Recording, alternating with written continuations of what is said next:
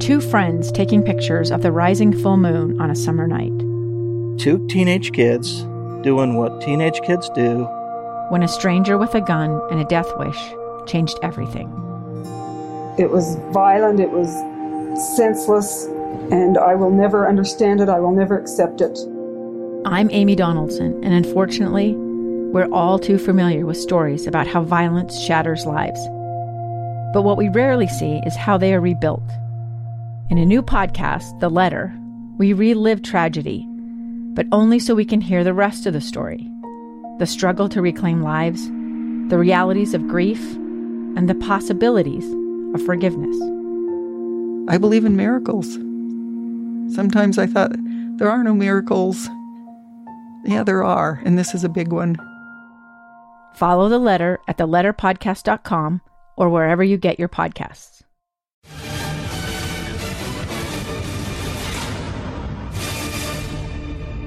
Welcome back to Smith's Ballpark. A beautiful Sunday afternoon to wrap up the season heading into the All-Star break. And the Bees jumped in front in the bottom of the first inning. Michael Stefanik led off with a single to left field. Stole second base with one out, advanced to third on a ground out by Kevin Padlow. So he was 90 feet away for Daniel Murphy. Murphy lines one into left field, a base hit out of the reach of the shortstop Fitzgerald. In from third, Stefanik scores. As the left fielder Larson comes up with it, it's an RBI single for Daniel Murphy, and the Bees take a 1-0 lead. Levon Soto then walked, pushing Murphy to second base and into scoring position for Jack Lopez. First pitch to Lopez. Ground ball towards the hole and through into left field, a base hit. Murphy rounding third, heading for home. Stopping at second base is Soto. It's an RBI single for Jack Lopez, and now the Bees have a 2-0 lead. Meanwhile, the Bees pitching staff mowing hitters down. Between Jonathan Holder, Cam View, and Colton Ingram, they had retired the first 19 batters, so one out in the seventh. The perfect game was still intact until Jack Larson broke it up. 2 balls, 1 strike. Ingram deals. Lined into center field, and there's the first hit of the game, first base run of the game for Sacramento. And so Jack Larson, again, a clean single into center field to break up the perfect game bid for the Bees, but it would turn out to be the only hit recorded by Sacramento in the ball game. Bees would pick up an insurance run in the seventh as Chris Oakey walked. With one out, Michael Stefanik drew a base on balls, putting runners at first and second for Trey Cabbage. Ground ball up the middle and past. Diaz into center field.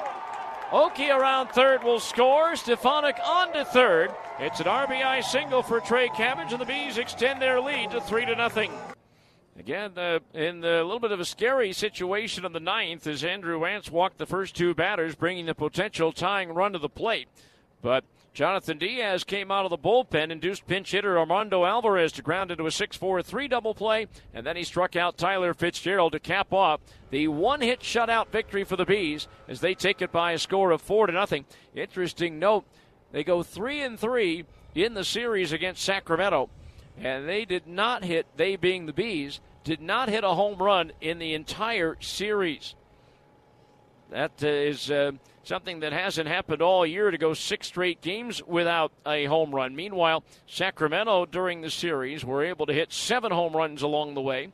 I believe they make that 8 home runs along the way. 8-0 Sacramento with the advantage in the long ball, but a 3-3 series split. So now the All-Star break is upon us. 4 off days on the schedule.